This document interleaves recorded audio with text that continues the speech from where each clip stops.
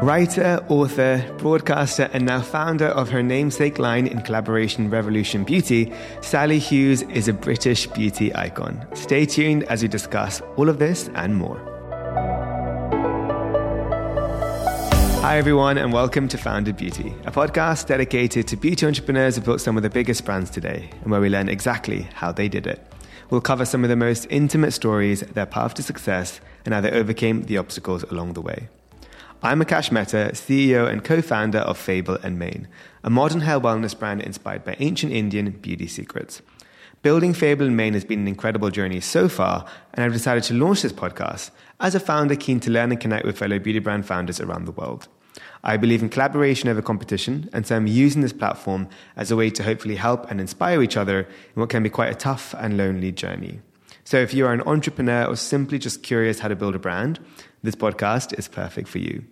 So without further ado, it's a delight to welcome our guest for today, Sally Hughes. She's worked in the beauty industry for over 20 years as a journalist, presenter, and broadcaster, writing for the likes of Vogue, Elle, The Telegraph, and The Guardian, where she has been the beauty editor for over 10 years. And it's safe to say Sally Hughes knows what she's talking about when it comes to beauty. Teaming up with Revolution Beauty, Sally has now created her own skincare line dubbed the Jeans and White T-shirt of skincare. It's formulated and made in the UK and offers affordable skincare essentials with hero active ingredients that work for everyone.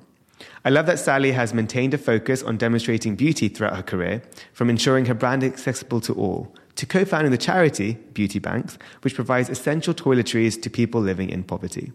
It's truly inspirational to beauty founders like myself and reminds me that beauty can go a long way in empowering and helping people. So I'm honored to have Sally with us today. So thank you so much for being with us. Thank you for having me. Thanks very much. So I asked my guests the same question. I'm going to ask you, who in a nutshell is Sally? Oh my word. Well, like everybody else, I would hope, a work in progress. Love that. Things change and ebb and flow all the time. And I wouldn't want to say who I am in a nutshell, because that seems kind of entrenched in a way. I adapt and move as things go along. I love that you said in the intro I'd been in this industry for over 20 years, because that makes me sound much younger than I am. It's actually been over 30 years.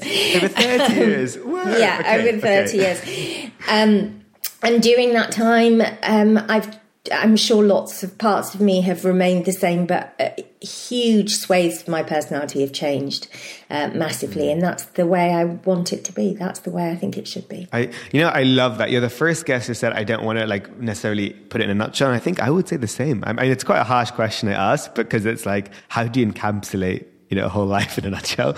But I love that. It's actually so true. It's an interesting question, isn't it? It's an interesting question because you should, self-awareness is good. Self-knowledge is good. And I think I am self-aware. But I think you have to be prepared to be flexible and to adapt as you learn. I think, and be work in progress. Yeah, you never stop. Exactly. It's so true. You never stop. And I think that's something we have to remind ourselves, is how are we kind of listening to our learnings and growing from that? It's very, very important. So I love that.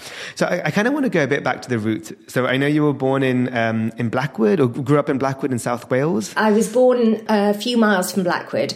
People always say Blackwood because it's the only place you've got a cat in hell's chance of anybody having heard of, because the Mannix are from there. But I was actually born in my grandmother's house in a village called Argoed, which is near Blackwood, and then I grew up in a place called Fleur-de-Lis, which is next to another place called Pengham. Nobody who ever listens to this will have heard of any of these places, but that's basically it. No, it's important to say. But I would love to know sort of like what was, I guess, your first interactions with beauty growing up in South Wales. Like, did you have any memories or any fond memories of these moments? I was very, very, very close to my grandmother, because my mother left when I was very, very, very little, and I was raised by my father, so obviously there was no beauty inspo there. My father would take us to the barber shop all together. So I have brothers, I don't have sisters, so I would be taken to the barber shop to get my hair cut with my brothers. I would wear their clothes, their hand-me-downs, and so there wasn't really that at home.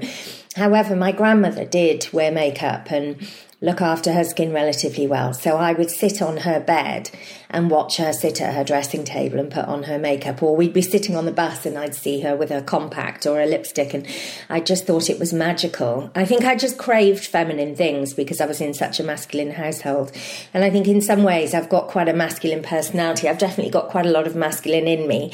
But that particular magic of beauty and fashion just seemed so escapist to me because I just didn't have it around me at home. Yeah, no, and I love that fact that you had these fond memories with your grandma. I mean, it's exactly what's the same with me, and it's why my brand today exists. It's because of my grandma. Oh wow, really? Memories we shared.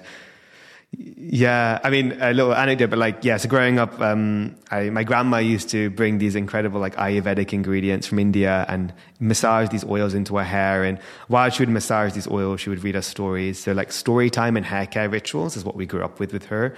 And that's something Fable and Mane, story and hair. And it was sort of weird because it was so, I just took it for granted, right? It was what I grew up with. And then unfortunately, when both my grandmas passed away, just at the birth when Fable and Mane started to come, because we built the brand from their memories, it was when I really appreciated that and realized, wow, that was my first interaction in wellness and beauty was through her. So yeah, it's pretty... That's magical. How lovely.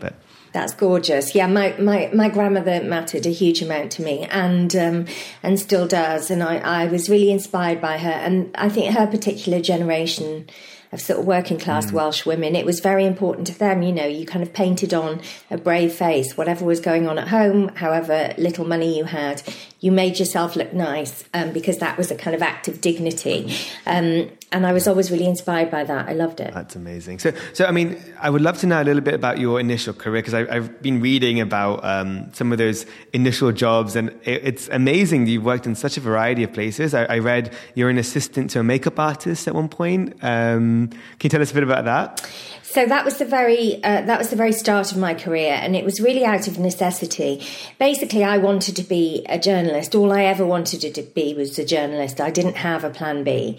However, I came to London when I was very, very young.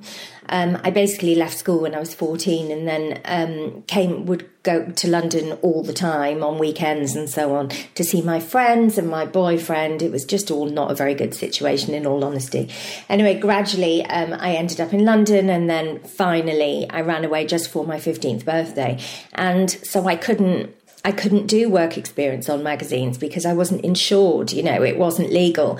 And so because I knew a lot about beauty and was kind of very nerdy about fashion and beauty, I managed to get a job through chance, really, assisting a makeup artist. And I became her assistant for a couple of years until I could get work experience on magazines. So that's how I was trained. But as soon as I could become a writer, that's what I did. And I'm very grateful for that opportunity and the kind of breadth of knowledge it gave me. However, it was absolutely out of necessity because I needed to earn some cash. Exactly, yeah. But it's something that, I mean, we've all been there, having jobs that I guess were stepping stones to the bigger path that we want to take. But it's without realizing at the time, when you look back, they really do add a lot of value to that kind of journey we're on, because you have so many learnings from it. Oh my goodness, I didn't... That really does transpire. Absolutely. I didn't want to be a beauty writer, and in fact I wasn't a beauty writer for quite a long time, but because I had trained as a makeup artist, that's what I ended up doing as a big part of my job. I mean, it's not the only thing I write about, but obviously it's a large part of what I write about, and that's because really of that first job assisting. So where things take you is nothing is wasted. I feel nothing is wasted along the way. Everything comes back in a helpful way. Oh, I love that. It's so true. So true. So then I would love to know a little bit about, in your words, how from there, the starting of you writing for columns such as Grazia L came to be. So after I was a makeup assistant, I ended up doing loads and loads and loads of work experience on magazines, wherever I could, as soon as I was old enough. And then I supplemented that by doing all sorts of things, looking after other people's kids, ironing, cleaning, and eventually I started working at The Gap. I started working at Regent Street Kids, Gap Kids. Then I went to Regent Street Adults. Then I went to Marble Arch. Then I went to Whiteley. So I worked at loads of Gap stores. And then while I was working at the Gap, I heard that there was a work experience job going at Loaded magazine. And so I did that. I went and had an interview. It's a very long story, but basically they were so late for the interview because they were hungover from an awards ceremony the night before that while I was waiting, I had to wait literally hours for them to turn up. So I ended up reorganising. Yeah, so I ended up reorganising the fashion cupboard. They gave me the work experience job when they came in, and then I'd been there 2 days and they gave me a job, which is something that wouldn't really happen now, but in those days it did. And so I started out on Loaded. I was there for a couple of years, and while I was there, I won my first Jasmine Award, which is the prize for fragrance writing. And when I was at the awards ceremony picking up my Jasmine Award, some editors of women's glossy magazines came up to me and said, "We really loved your piece. Would you ever consider writing for us?" So I said, yeah, I will. And so those were magazines like Marie Claire and Cosmopolitan. And from there on, I started working for those women's glossies and then carried on and on and on. And what happens in this industry is if you've been around long enough and you've been writing for a long, long time, you end up being asked to write in the first person, which is columns essentially. So you write in your own voice instead of in the third person. And that's what happened to me. And so I pretty much always now write in the first person, which I didn't for many years, which is columns essentially. So it's been a very, very, very amazing. Long time. So, I mean, in terms of writing for all these amazing columns, like, do you have like any highlights that you had on that journey that, you like to share? It's usually people that I've had the opportunity to talk to and interview for work. So I think definitely interviewing Jane Fonda was a highlight for me because she was a real idol of mine growing up. Helen Mirren was a real high point for me. Helen Mirren had personally requested me to interview her for a magazine cover and host her 78th birthday press conference, which was incredible. Her 70th birthday press conference, which was incredible. That was really great. So it's mainly sort of people who have it's meant the world to me to get to meet them and work together and get inside their brains. That's been a real honour. Being asked to address the Oxford Union was quite a big deal for me because I'd left school so young. It felt like a kind of quite a cathartic moment to be invited to step into the chamber and debate in a chamber where world leaders and so on are always asked. That felt like a big deal. Receiving an honorary fellowship from Cardiff University was a big deal because that's where I'm from. And I suppose winning the CEW Achievers Award, which is as you will know, the British beauty industry's kind of highest accolade, really. Being asked to be a member of the British Beauty Council, those sorts of things. Yeah. Millie. That's amazing. I mean, yeah, you haven't got a shortage of amazing accolades, which, again, tough question because I'm asking you to summarize a few, but that's amazing. It's good to hear the highlights for sure. And also as a reminder to yourself by saying it out again, what you've done, it's good to remind ourselves because it's such a big achievement and inspiring many as well. But I know you also wrote some books as well. So as someone, I'm sort of like, I'm like dabbling in writing a book, but I haven't figured out what. So I'm like more like figuring out the chapters and then figuring out if there is a book there or not. But I would love to know how you started your book, your journey in writing your 3 books. So I've just written. So next week my 4th book comes out. So that's called Everything is Washable and Other Life Lessons. That comes out on the 15th of September. So exciting! Congrats. Thank you. The first book I wrote was pretty honest, and honestly, I wrote it because I was getting divorced and I needed some money, and I had no idea whether it would do anything, whether I'd be able to do it, but I was just in a financial crisis because I was getting divorced. So this was back in 2013. And a literary agent had taken me on, a big deal London literary agent had taken me on to write a novel based on something I'd written for Red magazine. So they had already signed me up, but I found myself in personal crisis, and my novel that I was writing for them was all about relationships, and I was just finding it quite upsetting in the midst of a divorce to write that stuff. So I went to them and I said, I'd like to write a beauty book. I really, really, really think there's a huge gap in the market for a beauty book that's about real life, that's not about, making a face mask with porridge oats. And, it's not about high fashion makeup artists and a coffee table book. There's a space in the market for an actual written book that is about real life and the part beauty plays in our everyday life. And they weren't keen on it. They said, no, can you go back to writing your novel? So I left that agent and I found another agent and said, what do you think? And she said, 100%, that's what you should do. So I wrote a synopsis. I wrote a sort of manifesto and a synopsis, and she sent it out. And I was just in this incredibly privileged position of suddenly lots of publishers were bidding over it, were fighting over it. So I wrote the first book, which came out in 2014. And since then, I've been with the same publishers. It did so well for them that they've kept commissioning new books from me. And it's hard to think of what you're going to write next, but it's incredibly rewarding when you open the cardboard box and you pick out your book from it. It's shocking. When it's still, you never get over it. It's still such a bizarre feeling to see the book you've written. So, I mean, as someone, as I said before, potentially writing a book, what are a few advice you would give to people that might be on that journey?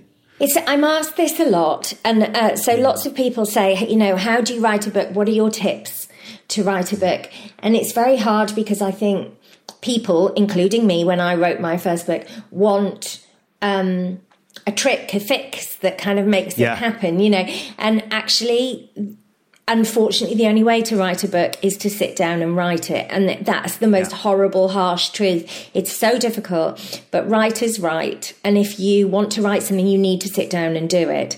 And when you come to sit down and do it, the key piece of advice I would give you is don't get it right, get it writ. Get something down, just get something down and make it good later. If you wait until you are kind of inspired by, you find your muse and the copy flows and it's so wonderful and it's so brilliant. That's not going to happen because you just have to get it down and then you can make it great. There's nothing you can do with a blank screen or a blank piece of paper to make it better other than to get something down. So write down whatever you think, write down whatever's right, whatever comes out. Don't worry if it's any good, just get it down and then sit down and make it better. But if you wait for the muse to strike, it won't happen and you'll never write your book, and then somebody else will write your book and you'll be upset. That's such a good advice. And thank you for that. I will hold that close to me as well. So that's very, very, very timely as well. So I appreciate that. But before, we will get to the skincare brand very soon. But I have one more thing I want to talk about because I think it's really important in the industry. It's personally something I'm really passionate about is the giving back element. So I would love to talk about what you and Joe have created with beauty banks and how that came to be. So I was making a documentary about homelessness with the BBC in Cardiff, which is where I'm from, or near where I'm from, in South Wales. And while we were filming, I visited the biggest homeless shelter in Cardiff. And I was sitting in reception, waiting for the crew to set up, having a cup of tea. And I looked under the front desk and there were 2 cardboard boxes with personal care goods in them. And they were like tiny little tablets of soap that you might get in a travel lodge next to the sink or something. Single tampons, disposable Bic razors, little travel amenity toothbrush kits from a hotel. There were all these bits and pieces, kind of odds and ends in these boxes. And I asked the woman on reception, I said, what's all this? And she said, oh, we bring it in case one of our clients has a housing meeting or a childcare meeting or something like that. They have or a job interview, or a client has her period. We need to make sure that they have what they need. So we bring these in from home. Wherever we go, we steal the free toiletries and we bring them in. And I took a photo of those boxes and I sent it to my friend Joe, who is a beauty PR, who I've been working with for years, who she and I had been complaining a lot about the state of the country and the state of the government. Brexit had just happened and all of that. And so I sent her the photos and said, look at this, it's insane. I've got so much product. Everyone we know has got so much product. And she said, let's get all the brands to give us their spare product and we'll give it to food banks and homeless shelters. She said, it's like food banks for beauty. Let's call it beauty banks. So I said, great, let's do it. So that was in end of 2017, beginning of 2018. I wrote a column 2 days later and said what we were doing. And it just went crazy. A couple of days later, we had film crews from America following us around. We'd been in every national newspaper, breakfast TV. And then we thought, oh, God, we've got now a charity on our hands. We better set it up and do it properly. And so we now send personal care items, essential hygiene supplies, to around 60 charities per month. So we don't service end user, we service other charities. So we send products to food banks, homeless shelters, schools, mental health trusts, women's centres, women's refuges, family centres, and so on. Whoever desperately needs hygiene supplies and can't afford them. For people who can't afford them, then we supply them. We very, very, very rarely say no to anybody. So we send out to around 15 charities a week, 60 charities a month, and we have been doing that since 2018. Well, just want to say a huge thank you for what you've done. It's definitely inspiring many that, you can create a charity, but a movement from an idea, and then you step by step you build it. You might not have to have it registered from day one. You can it just starts by just at least starting the ball, right? That's what you did. You didn't necessarily think of it as being the giant it is today, but we didn't want to run a charity. We just thought of a thing that we could do. We could get brands to give us their spare product and we'd pass it on. We didn't think we were going to run a charity. We had no intention of it, but it took on a life of its own, and a few months later there we were, a registered charity with thriving campaigns and income and an infrastructure, and we just had to make it work. And it's been hard, it's been stressful, but it's been a pleasure. It's been, I have goosebumps as well. It's just, it's amazing. And I love that because I'm right now, again, I feel like you're like my mentor. I'm like, okay, how do you make a book? I'm also working on making a charity. So I'm asking all these questions very selfishly, just to be like, okay, this is very, very inspiring. So just thank you so much personally from my heart, because it's exactly the kind of path I want to create as well for me. It's very cool. So now I want to talk about Revolution Skincare, collaboration with you. So I know Adam as well, quite well, and I know Revolution Beauty is an amazing company, what they've done and what they're creating. So tell us how that came to be and why you decided to build a beauty brand also in partnership with Revolution. So at the beginning of lockdown, so at the beginning of COVID, as anyone listening will remember, things happened very, very quickly. Suddenly, everybody, within the space of a few days, everyone stopped going to work. Everyone was sent home. Everyone was told to stay inside. It happened so, so quickly. And so all the beauty brands and all the PRs who send me samples on a daily basis for me to test, hopefully for me to write about, film and so on, just disappeared from their offices. And the samples immediately stopped, of course, because everyone was trying to stay safe at home. What was open still were essential retailers, post offices, supermarkets and pharmacies. So I went to Boots and thought, right, well, I need some new stuff to write about. So I went to Boots and I spent a couple of £100 on just products off the shelf to try and keep me going so I could film them if they were good and so on. So I bought a load of stuff, and in that stuff was some Revolution skincare. I took it home, tried everything over the next few weeks, and I absolutely loved what I'd got from Revolution. So I made a video and said, this is so great. I can't remember what it was now. I think it was a hydrating face mask, some vitamin C serum, I think, some bits and pieces. And I was raving about it.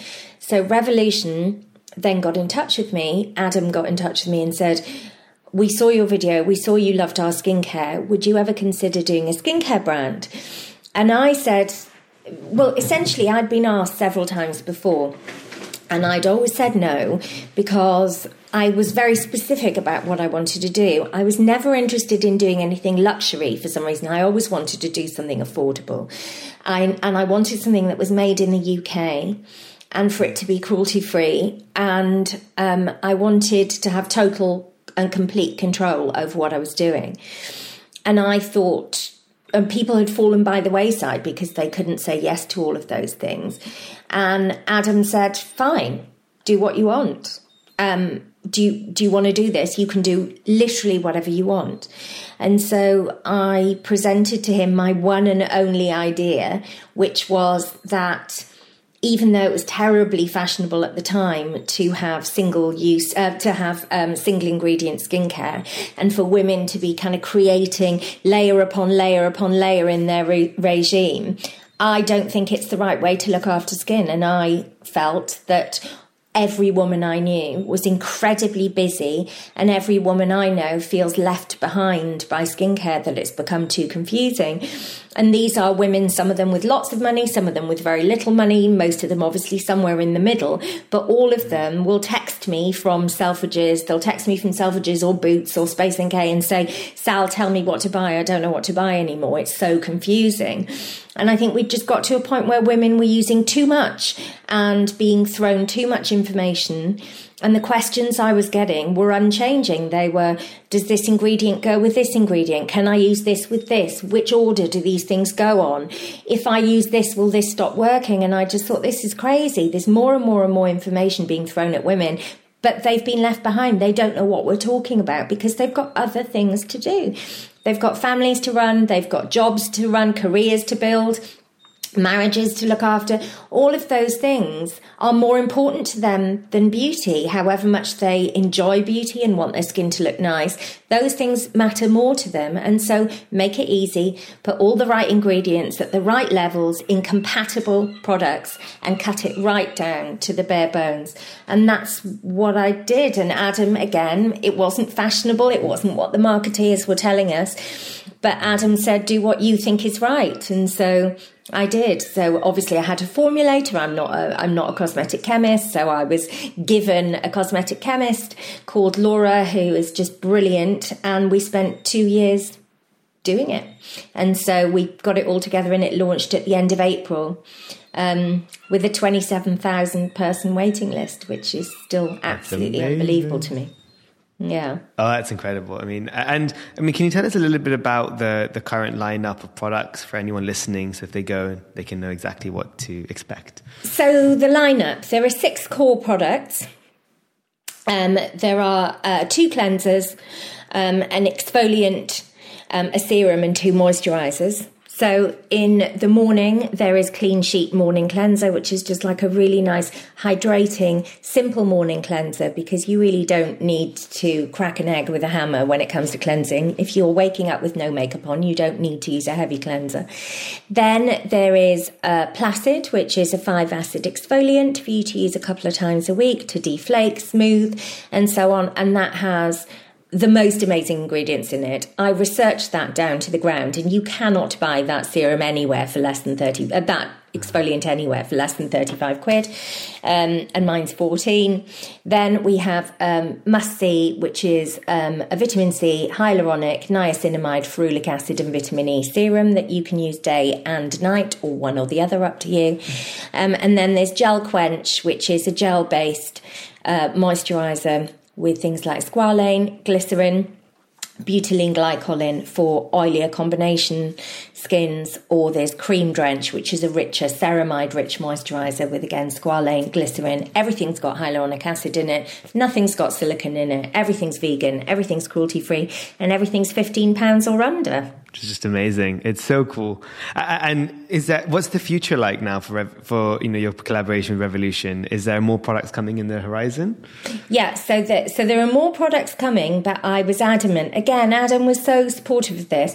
I was adamant that the core range is the core range. This is how I look after my skin. I'm not going to tell people they need another 5 things, because they don't. Exactly.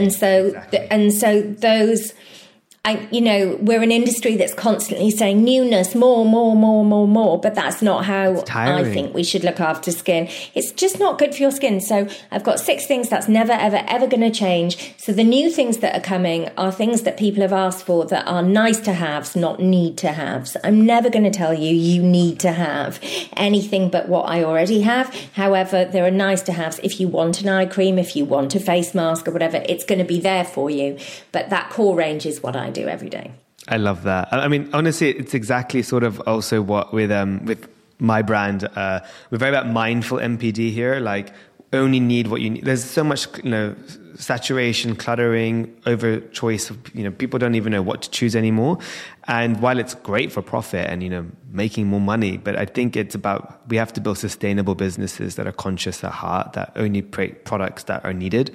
So I think what you said is exactly where I feel is where the industry is heading, to be honest. And also for us, it's better than to focus on, improving the current range, marketing what we have, and just making it a little bit more simpler and accessible for everyone, I think, as well. So I think that's exactly the right way to do it. I mean, exactly. I'm surrounded by thousands of products. Nobody loves beauty more than me. It's my job to understand this stuff. And even I'm like, I don't need it. It's too much. It's too much. It's too much. And so for an everyday woman or man who's got a busy life, it's too much. People have bigger fish to fry. They have more to their lives than this. Exactly. Couldn't agree more.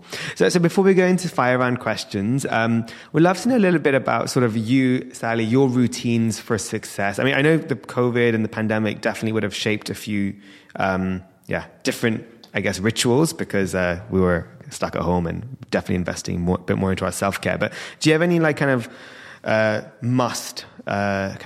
routines or kind of rituals you stick to in your daily life to make sure you keep your business a success as well? I think it's important to have a couple of things that you do every day that have nothing to do with work. So I work a lot. I work too much. To be really, really honest with you, I have always worked too much, and it's problematic. And I have to constantly say to myself and to my management, look, just because you can write something down doesn't mean I can do it. Just because there's space in a diary to put something doesn't mean I can physically do it. And that's something I have to tell myself all the time. I do far, far, far too much. However, what I will also do every single day is the cryptic crossword with my husband. We do it every single day without fail. So we sit next to each other with our laptops next to each other in bed, and we do the cryptic crossword without fail. That's just one thing that I do that has nothing to do with my work, that is about the two of us just chilling out. I do that every day without fail.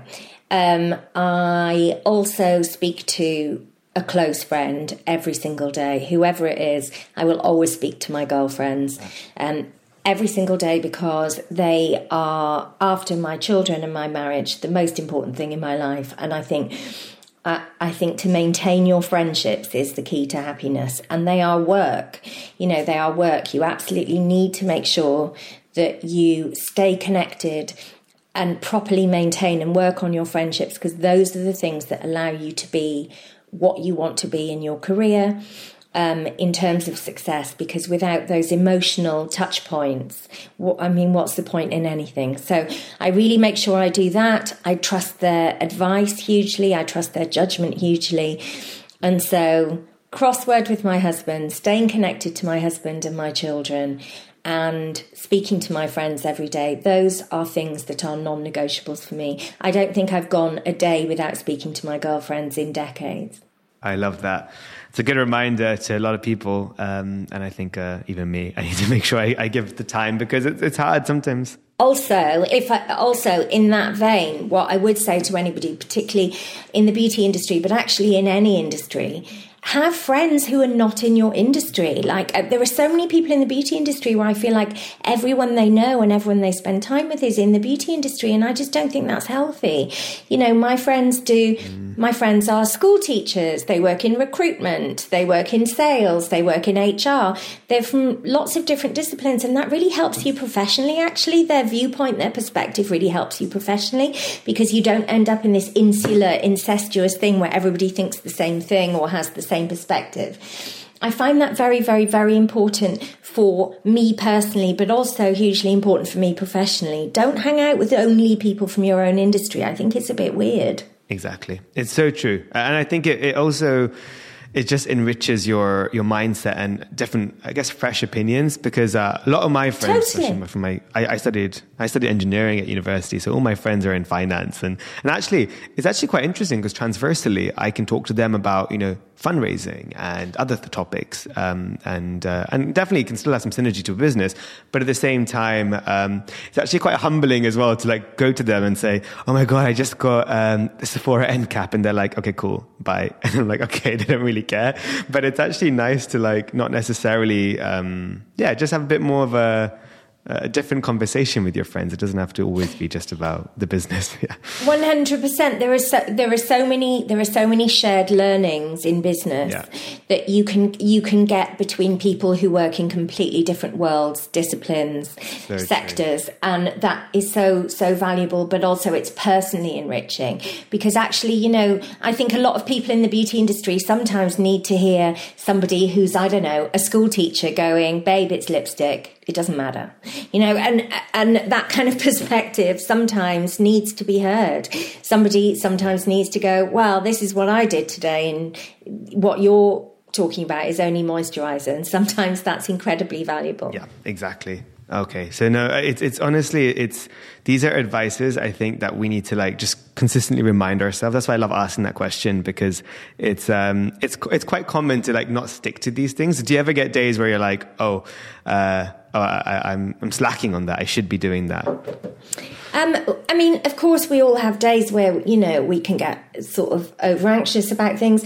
I'm not a particularly kind of stressy person. Well, I'm certainly not a catastrophist. I do tend to be able to keep a level head in situations. However, there are certainly days when I get too focused on what I'm doing and I can't step outside of it. And so speaking to friends who work in other industries, do different things, or are at home with children or whatever it is really good for me, which is why I make sure I check in with my friends every single day. Love that. They're very, very, very... Thank you for sharing these, and definitely I will personally be doing that now. I don't do that enough, so that's very good advice. So now, before we go into Fire Round, I have quite a cheeky desert island question for you. So I'm inviting you to a founded beauty island, but I'm being very strict with security, and I'm saying, Sally, you can only bring one product from your line. So what's your go-to product? So, you know, on desert islandists, when they get to take the works of Shakespeare and the Bible and so on, can we assume that you're allowing in sunscreen as standard, because that's a health product? Are you allowing sunscreen as standard? I am. Yeah. Okay. So if you're allowing sunscreen as standard, what I would have to take with me as a non-negotiable is a body cream, a body lotion, because I would be so uncomfortable and so sore if I didn't have body cream with me. So I would have to have that. Love that. Very, very. And then, I mean, is that something you also, I was going to say, because one of my hacks, right, are like, oh, well, you can take all the minis. But are you going to create a minis? Because I think that could be such a good way to... I mean, your products are already, just personally speaking, they're amazingly priced. So I don't know if that's a feasible option for you guys. But is that something you'd be considering? Mini sizes? Yeah. So if people are listening, they won't be able to see this, but I think I'm allowed to say this is coming. There's a little refillable travel kit coming that you can scoop your favourites into, take them on holiday, and you can keep refilling ad infinitum. I swear to God, we didn't discuss this before. I guess telepathically we knew.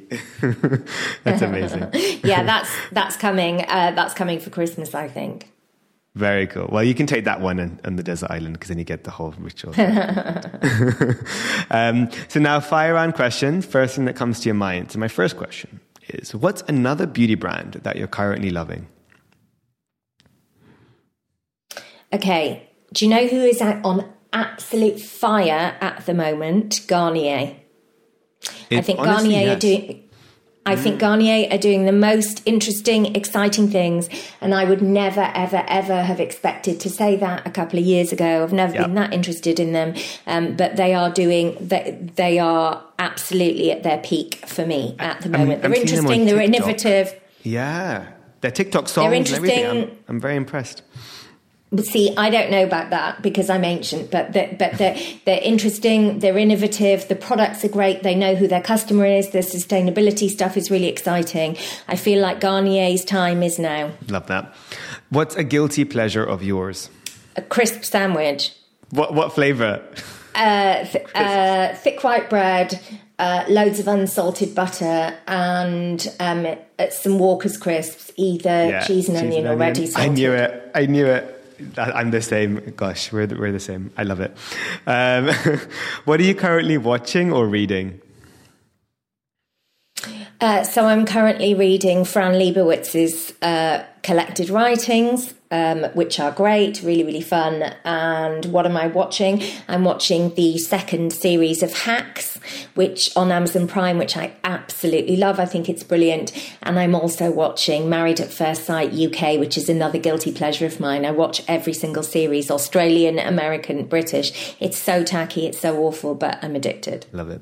Do you have a favourite social media platform right now? I would say, honestly, so old school, I would say that my favourite is Facebook because I am only friends with people on Facebook who I know in real life. So it's like a little sanctuary for me from work. Social media is such an important part of my job that Facebook is a sanctuary for me because I know personally every single person who's my friend on there. It's so true. And it's kind of like, it's weird to have that luxury in social media right now, right? But it is that kind of reality. Where it's Facebook so old-fashioned, isn't it? To lots of people, Facebook is so old-fashioned, but to me, it's the people I really know and trust, so that's why it's my favourite. And from a long time ago, right, as well. It's like long connections. Because Instagram can be quite recent connections, I feel, but Facebook is that like childhood friend as well. I like Instagram, but it's work for me. It's work, exactly. Yeah. Do you have a favourite quote or a mantra? Don't get it right, get it writ. Honestly, if you are somebody who wants to write something and you're struggling, don't get it right, get it writ. You will make it good later. It is the key to all writing. Love that. And my last question is, if you weren't a beauty entrepreneur or in the beauty industry, what would Sally be doing right now? So my absolute dream, if I didn't do this, I would have loved to have been a casting director.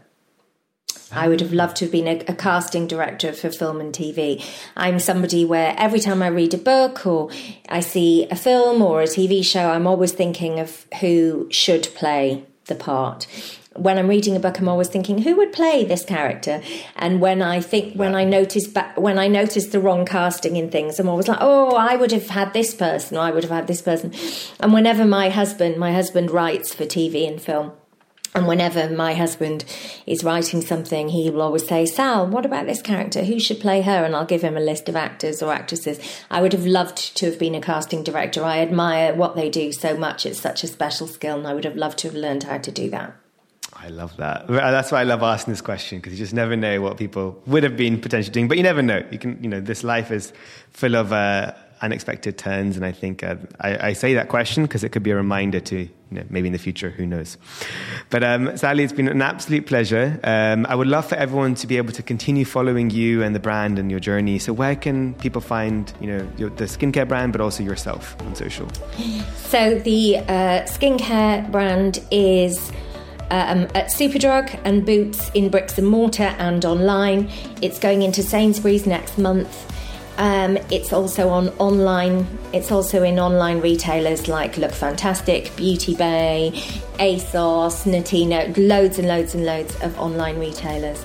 And revolutionbeauty.com, of course, you could go direct to the source and they always have stock, because there have been stock issues. We've sold out of so much stuff. But at the moment, the stock levels, since last week, the stock levels are pretty healthy again. So, you should be able to go into a larger Boots or Superdrug and it's there. Fantastic. And then your personal Instagram is? So I'm SaliHughes pretty much everywhere. Perfect. Well, I'll put all the links so people can just go tap straight away. And Sally, it's been an absolute pleasure. Thank you so much for sharing all your wisdom. And personally speaking, I definitely learned a lot. So I appreciate all the wise words. Thank you for having me. It was a pleasure.